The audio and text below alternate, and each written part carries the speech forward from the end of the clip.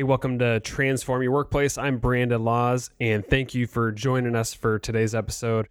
And if you're giving us a try, really appreciate it. I think you're going to love this episode. And, for those of you who have stuck with us, thank you for all the support and sharing on social media, the reviews, all that good stuff. We wouldn't have the show without you and the community. Really appreciate that. Today's episode, I have a conversation with two people. We got Tamra Chandler and Laura Dowling Grealish. They wrote a book called Feedback and Other Dirty Words, Why We Fear It, How to Fix It. What was interesting about this, you may have noticed this if you've been listening, but we had a podcast on no feedback featuring Carol Sanford. And that was such an interesting discussion. I really hadn't thought of feedback the way she articulated it. Feedback should come from within, because most people are biased or they look at providing feedback through their own lens, or quite frankly, they just don't know how to give feedback. So I think this book is a really good part two to that, which is really about, okay, how do we give feedback? Because feedback is very important, whether it's, coming from within or, people just sharing what they notice is happening in a non-pointed or harsh way. There's a lot of great ways to provide feedback. And Tamra and Laura really share that. So I think you're going to get a lot from this. I really enjoyed the conversation. It's always fun when you can bring a couple people onto the podcast and have a discussion. So I think you'll love it. Please go to Apple Podcasts, give us a review, or share it on social media. Would appreciate the love, the support, all that. And of course, I'm on LinkedIn, Instagram, Twitter, all those places. So follow me there. Thank you so much. Enjoy the episode.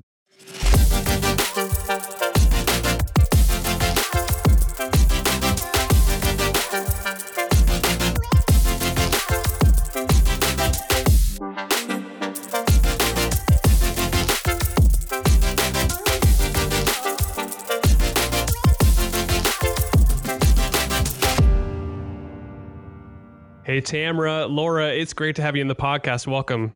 Hey, thank you. How are you? We're excited to be here. Yeah, I'm excited to talk about your book, Feedback and Other Dirty Words, Why We Fear It and How to Fix It. Feedback, it's something we talk about quite a bit. You had mentioned early on in the book, there's a quote that I pulled from it. Your business will only rise to the level of your people. And I love that quote because you mentioned that feedback is really a big component of rising the level of the people in the organization. Why is this such a huge component to the growth of not only the people, but the business and the organization? When you think about feedback, most people often tend to go negative. But the truth is, if you lean into positive feedback, if we start with that perspective, positive feedback, it inspires us. It helps us understand our strengths and our superpowers. It lifts us up. And you know what? When we're in that state, we're highly engaged. We're happy.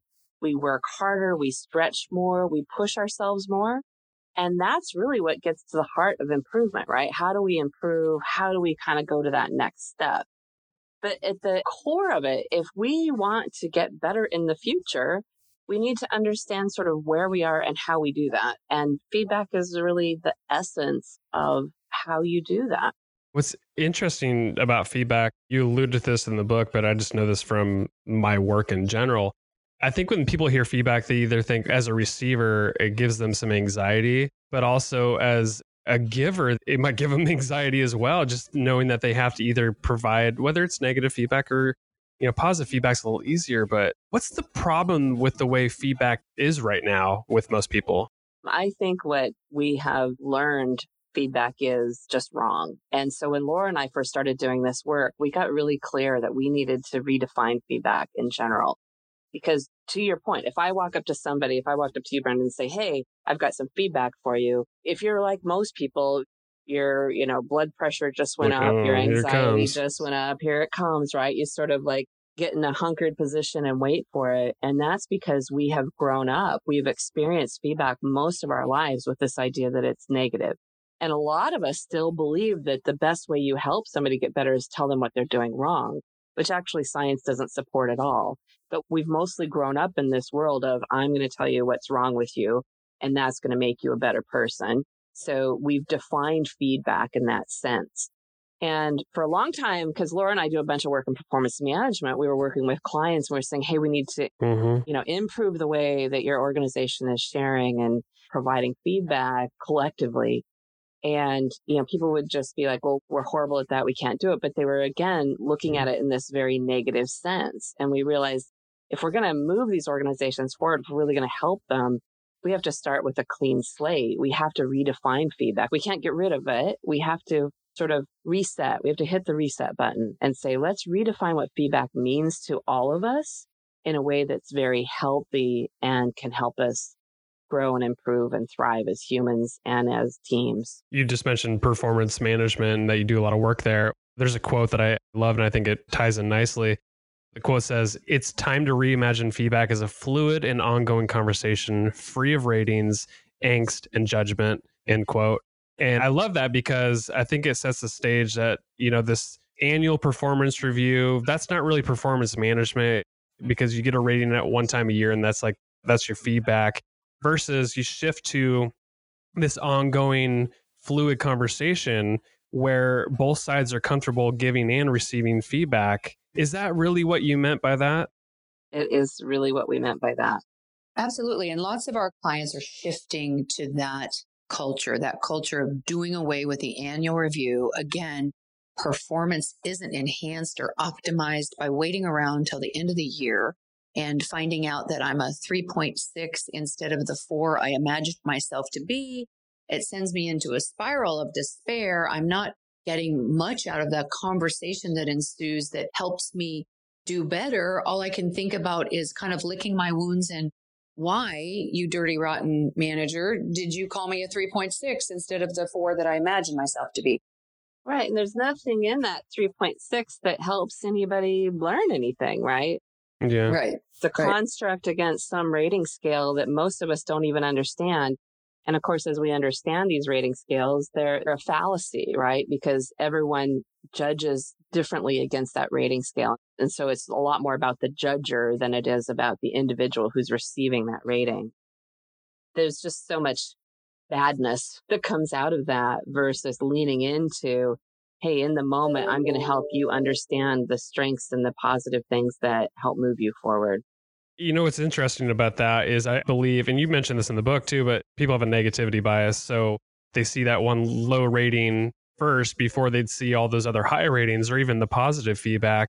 And I think that's what's wrong with performance reviews in general or in receiving feedback. I think people just naturally go to the negative first. Why is that?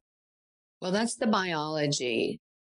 That's the biology in all of us. Again, the little bit of neuroscience that we looked at, and we looked at a ton, and it's just the tip of the iceberg. It's exactly what the human body is meant to do, is just, protect. And we go with that negative piece because we're drawn to it because we try to protect ourselves against it, right? And so let's say you get 3 positive statements in a performance review or a discussion, and one thing that you could work on, your body, your mind, your just protective mechanism goes to that one. It feels injured and maybe angered by it sometimes, and it can't really process the other thoughts. So, one of the tips that we give to extenders and receivers in this kind of new feedback world is, focus on one thing. Don't mix the message. It's unfair to be unclear. So be very, very clear. If there's something that is a better approach or something that does need to be corrected, let's focus on it. There's ways to talk about it that can sit down on that fight or flight kind of tendency. But if it's appreciation and the good stuff I did, keep that separate and distinct and keep it flowing plentiful. Give up that stuff more than you typically do because it takes much more of that good stuff to stick in the brain because we grab onto the negative, but we don't grab onto the positive. So you've got to keep the positive going. I was going to add that we say in the book, good can only win over bad by the numbers. Yeah. Because we process negative information so quickly, because we hold on it way longer than we do positive information.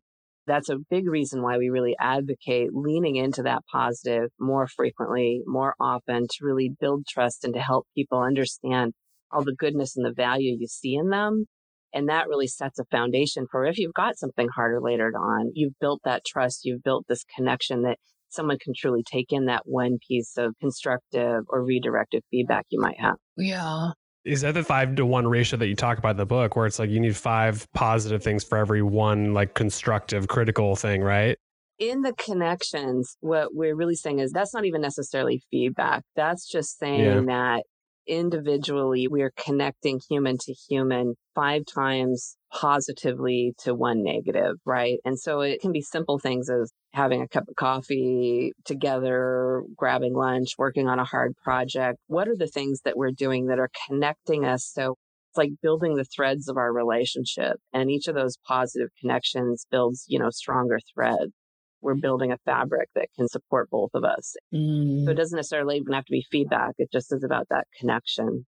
Yeah, I think this was the piece. And again, gosh, if you get to interview Dr. Gottman, that's John Gottman's work, and he's out of Seattle, and he and his wife do a ton of research. And it's really the underpinnings why we think feedback can be positive and it can work. All the underpinnings are about trust. People are right who write books about that feedback doesn't work. If it's not coming from a trusted spot or a trusted relationship, you may as well, honestly, like they say, save your breath. But if you can build up this foundation of trust, the conversational model that we give out in the book, as well as, the tips on the 5-to-1, it's about emotional connection. It's truly not 5 pieces of disingenuous praise to every 1 piece of tough feedback. That's what we call, that sandwich that you're going to talk about later. That, emotional connection of some kind is foundational for feedback to work. What's really interesting about what you just said there is it's the connection, it's the trust, all those. And I think in my mind, that's what people fear about giving feedback. There's a quote that I loved, and I think it illustrates the point I'm trying to make. The quote says, most of us don't want to hurt those we care about, so we tend to delay or even completely avoid sharing a thought or an idea that we suspect might upset the recipient and potentially damage our relationship. End quote. What do you say about that? Well, earlier you were talking about the fear of the extender. What almost any data will tell you is that all of us complain we don't get enough feedback. But I would say, well, that's because most of us don't give enough feedback. And I think at the root of that is the fear of the extender. We're like, someone's got to get this ball game started, and it has to be, seeking feedback, but giving the extender an opportunity to lower their own fear. And so that's why we say start with seeking, because if we start there, then if I go to Laura and ask her for some specific feedback, I've just given her the permission and I've given her specificity about what I'm looking for, right? So I think a lot of this is about we have to lower the fear in the extender. And I do think that the sad thing is many of us have ideas or thoughts that could help those around us, but we're so fearful of extending that because we haven't really done that work to build that relationship, or we haven't had the conversation about how we'll give each other feedback. We haven't really established sort of that relationship and that norm. And so I think what we're offering in the book is, here's the tips and tricks to establish that relationship.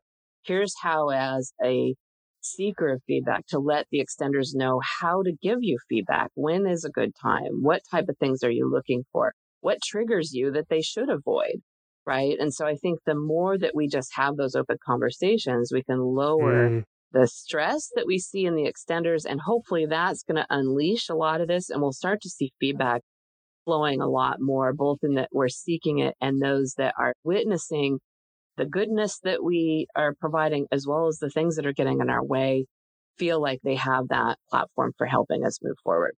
Actually, that's interesting the way you frame that up, because in my mind, I was like, okay, well, how does somebody naturally just become a seeker if you want to start there? Because not everybody's built that way. But I think if let's say I hire a new employee, and I think if early on I had a conversation with them to say, hey, how do you like to receive feedback? Is it written? Is it verbal? Should we do it in the moment? Just have kind of the understanding of here's how I'm going to deliver feedback. I think if you do it too late, there's not really that agreement up front. Right. And it would be hard for somebody else to become a seeker or just want feedback all the time or be open to it. So is that really how you kind of think of it, is this open, upfront dialogue about it? Absolutely. Absolutely. And I love that perspective. As here with a new employee, with any employee, even some of our managers say, gosh, I haven't been this way before. So how do I do this without showing up like I've been doing it wrong all the time? And we say, you know what? Just get vulnerable. Say, hey, I'm trying something new. I learned something new. And yes, seeking input from them, but also then given a little tidbit of, hey, here's something that I'm working on in my own career. Sometimes it's easier, Brandon, to frame it around my development rather than my behavior, something I'm working on. For example, gosh, I'm trying to be more skilled at the Excel worksheets that all consultants have to fill out when they're leading a project. And I might want to get some feedback on that. And so sharing that with one of my employees to say, hey, here's something I'm really working on. I'm working on getting these worksheets done. Would you, give me some feedback on mine? So actually asking the employee, so become a seeker of your employee rather than it can be a little more intimidating to say, hey, give me some feedback on how I am as your manager. It's kind of my behavior and my being, right? And so absolutely stepping out there and being vulnerable, and like Tamara penned in the book and has always penned for all of us that follow her, go first. Just go out there and go first. Yeah, I love that. You also talk about, which I'm a huge fan of Carol Dweck's work with the growth mindset. I think when you talk about and coach people into that growth mindset, because a lot of us, especially as we're growing up, we have sort of that fixed mindset. It's always going to be this way. But as we become adults and we have these interactions, we know that it's just, we're constantly learning and we can continue to grow. Why is the growth mindset really such a huge component to fixing the whole feedback issue we have? Growth mindset, I think, is pivotal to everything. It's pivotal to the way we extend feedback and certainly to us as receivers. And here's why, because everything we're saying is in context of the work environment, my growth and my development. And if you're not growing, learning, changing at work, you're simply stuck and you're probably not contributing to your potential. So a growth mindset, I can learn something new. I can try something different. I can listen to your point of view, is essential for the feedback movement, because then and only then would I even consider listening to feedback from someone else other than myself, right? I think as extenders, as the typical managers, sometimes we get stuck thinking about a person in a fixed mindset way. Brandon will never be this. Laura's not a spreadsheet girl. So I put her in a box and I then fail to nurture and grow her if she wants to grow in that way. So I think it's important for everybody to kind of think about mindset. And the neuroscience too behind it is fascinating, because everything we're saying about feedback, getting over the fear of feedback, is kind of the same pattern that Dweck and her team talk about. The brain is plastic, and you can switch your mindset. You can switch your thoughts. You can switch the way you think about feedback too. So that is a huge component and ties to growth mindset. I think the corollary to that too is, we talk about this idea of flipping the switch from prove to improve.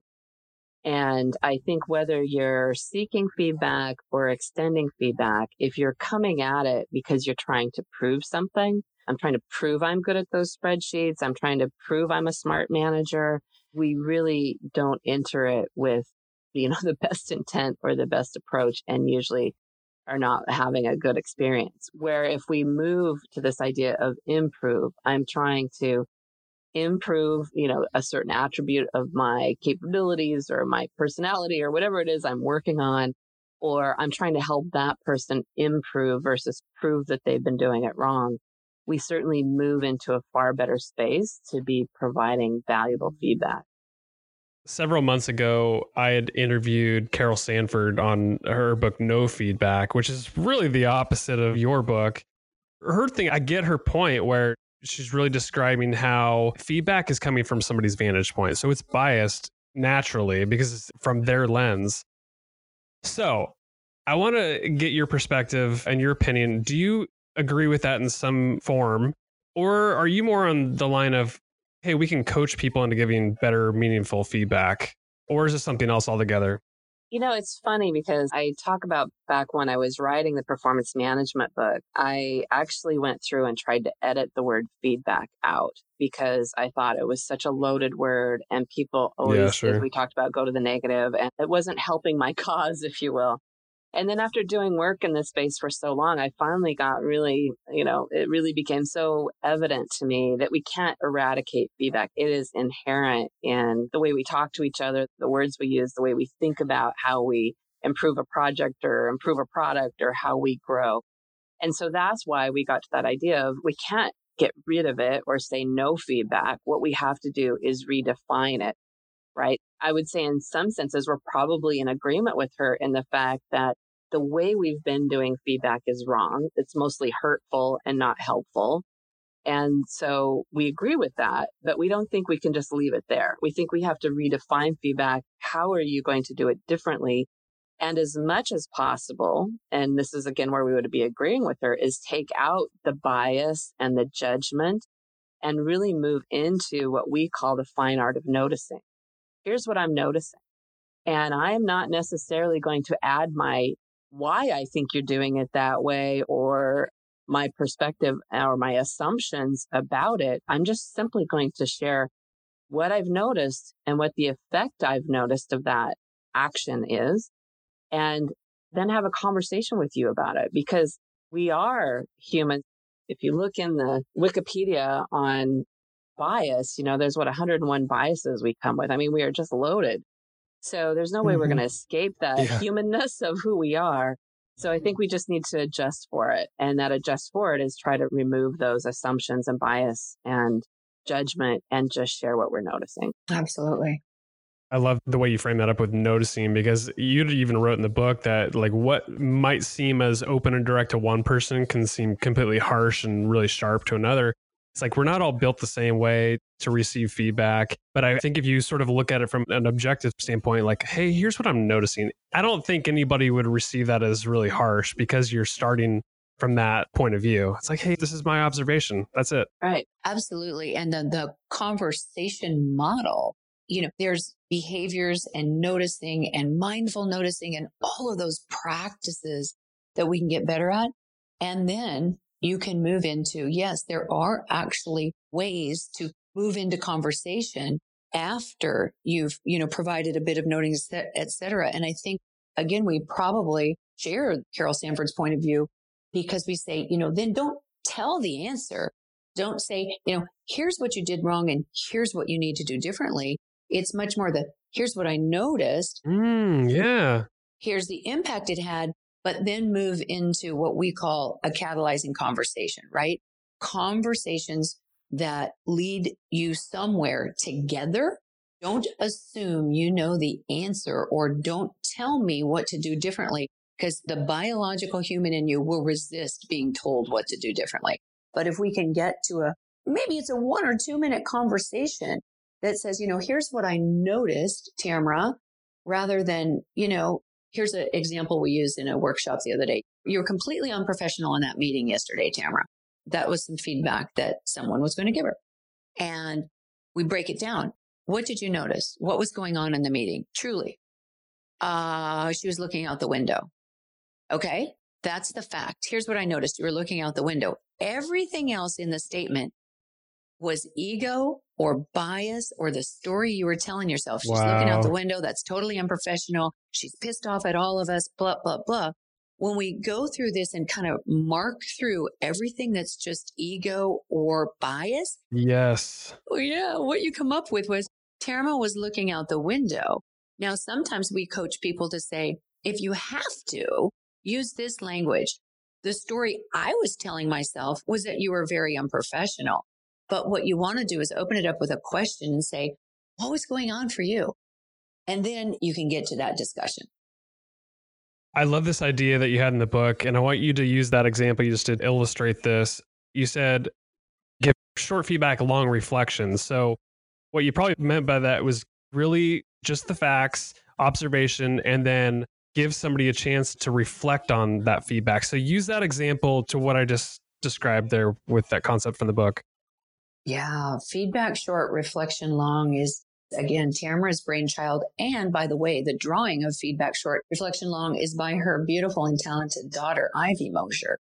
That's a little something for our podcast listeners. Did you know that our children are the illustrators of this book? I did not know that. Wow. How cool is that? Yeah. So her Ivy did all the hand sketch work. Wow. And my Logan did the illustrative arts and the chapter heads and the cover. So just a little shout out for our prodigy. Yeah, it's amazing. I love it. Okay, so you were saying feedback short, reflection long on what we just talked about. Yeah. Because you know what? Again, psychological safety, don't blow me up, beat me up.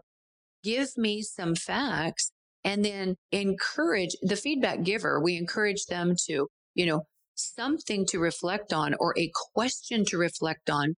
And maybe even as a receiver, some go away time and think about it because you cannot process some deep, heavy stuff in the minute. You got to reflect on it. You're going to churn on it. You're going to, some feedback that I got 10 years ago, I'm still chewing on it.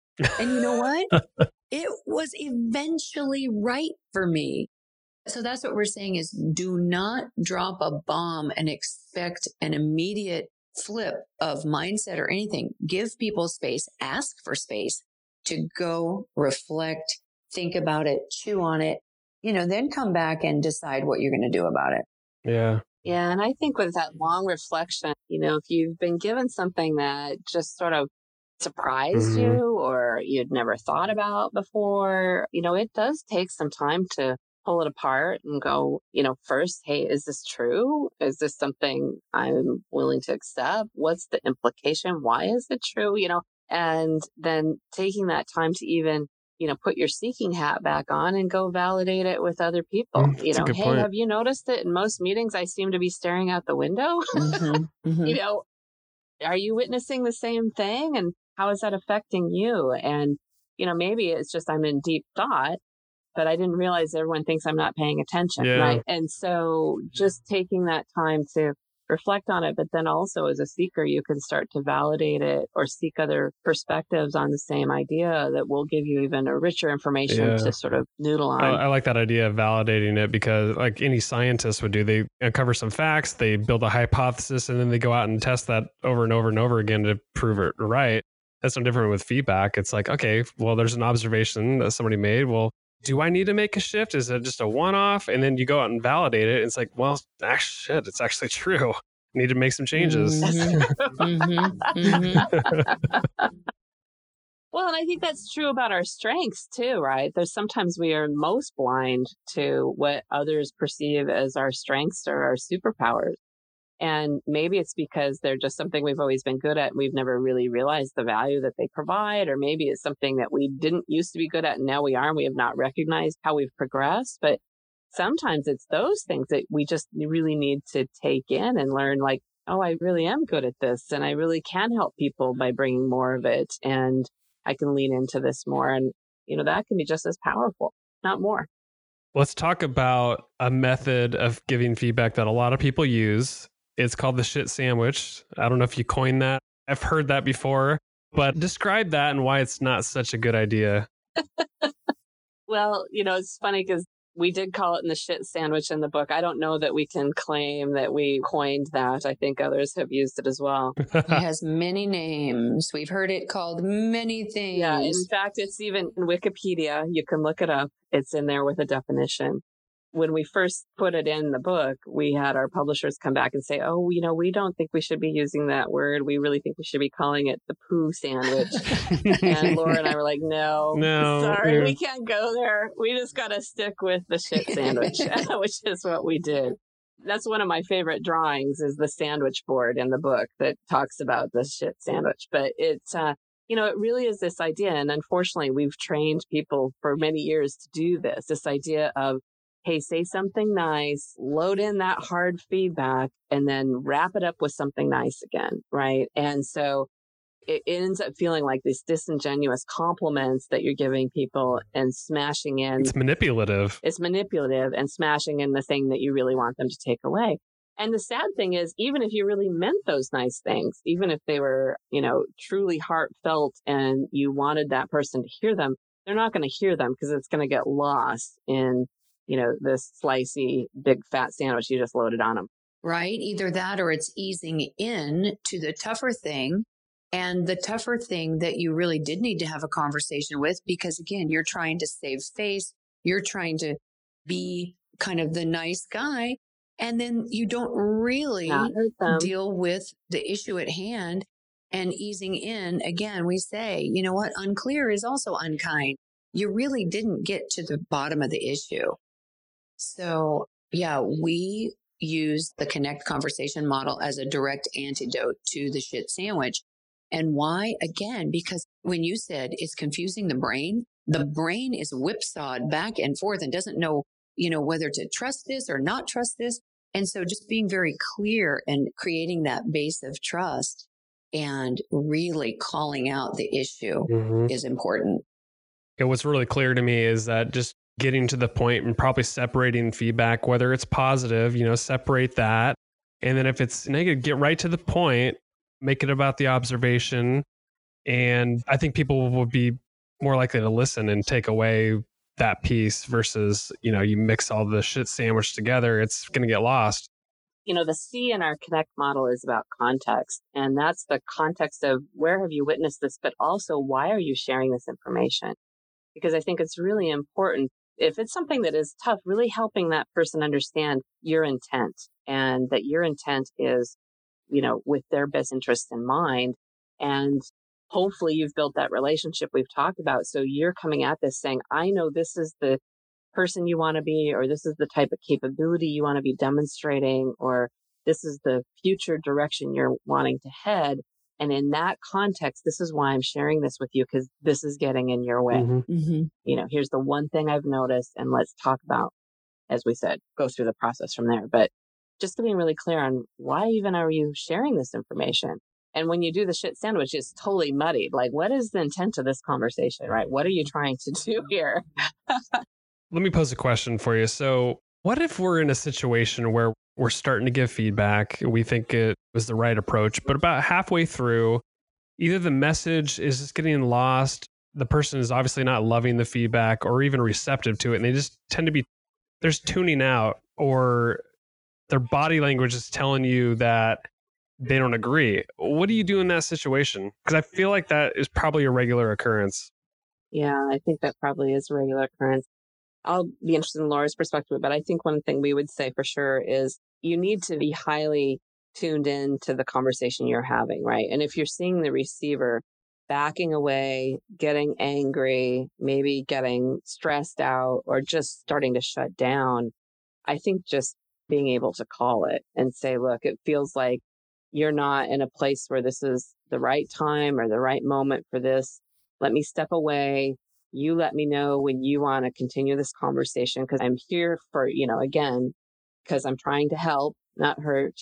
So if you're at a point where you want to talk about this further, come back to me. Or look, can we set a time where we're going to talk about this, right? And just, I think the more that we can just be sort of transparent and authentic in these situations is so much better, rather than trying to pretend we're all, and just kind of power through. That's where we get into dangerous territory. Absolutely. Well, I'm such a huge proponent of feedback. I appreciate your work that you're doing on it. I really believe that feedback is the way that we can all improve and get better. I just don't think that everybody's built the same as far as either receiving it or even giving it. So for an action item for listeners, either for their people or for themselves, how do they get better at feedback? And like, where do you want to drive people to as far as getting better at this? I think we would say start with seeking, right? And as a seeker of feedback, the first thing you have to do is even get clear on what is the type of feedback you want. It's interesting. We had a leadership team meeting yesterday at People Firm, and we were talking. We actually did a sort of 30-minute, hey, what are we working on? How are we helping each other? How are we taking the lessons from the feedback book and applying them? And several of my peers said, the thing that I realized as I've been far enough into my career, I'm not even sure what I'm working on anymore. And they said the first thing I had to do was take a step back and think about what kind of feedback do I even want? Like, what's important to me at this stage of my career? And so I think once you get clear with, well, what is it that I need? What would help me? Then, starting to do some seeking on that one thing, and going to those people who you trust, who you have a relationship with, and tell them what you're doing and starting to seek that feedback and ask them for some noticing. Hey, I'm working on this thing. Just kind of watch me. If you see me doing great or veering off tracks, let me know, would you? And, that's where I think we start. Where can people learn more about your book, about you guys and what you're up to? Tamara, Laura, you both co-wrote this book and you do, I imagine, a lot of consulting and speaking. Where can people find more about what you're up to? Yes, feedback in particular. The book is on Amazon and we are on www.peoplefirm.com, and we do tons of people-related consulting and workshops and lots of cool interactive feedback workshops starting in the fall. So we would love for people to grab the book and come talk to us. Yeah, so people can join our mailing list. We send content. We don't spam people. And we're also both on LinkedIn, and we've been getting a lot of conversations happening on LinkedIn as well. So please join us there. Awesome. Laura, Tamara, thank you so much for coming on the podcast. It's been a real pleasure talking with you. Thanks, Brandon. Oh, thank you. It's been great, Brandon. We appreciate it.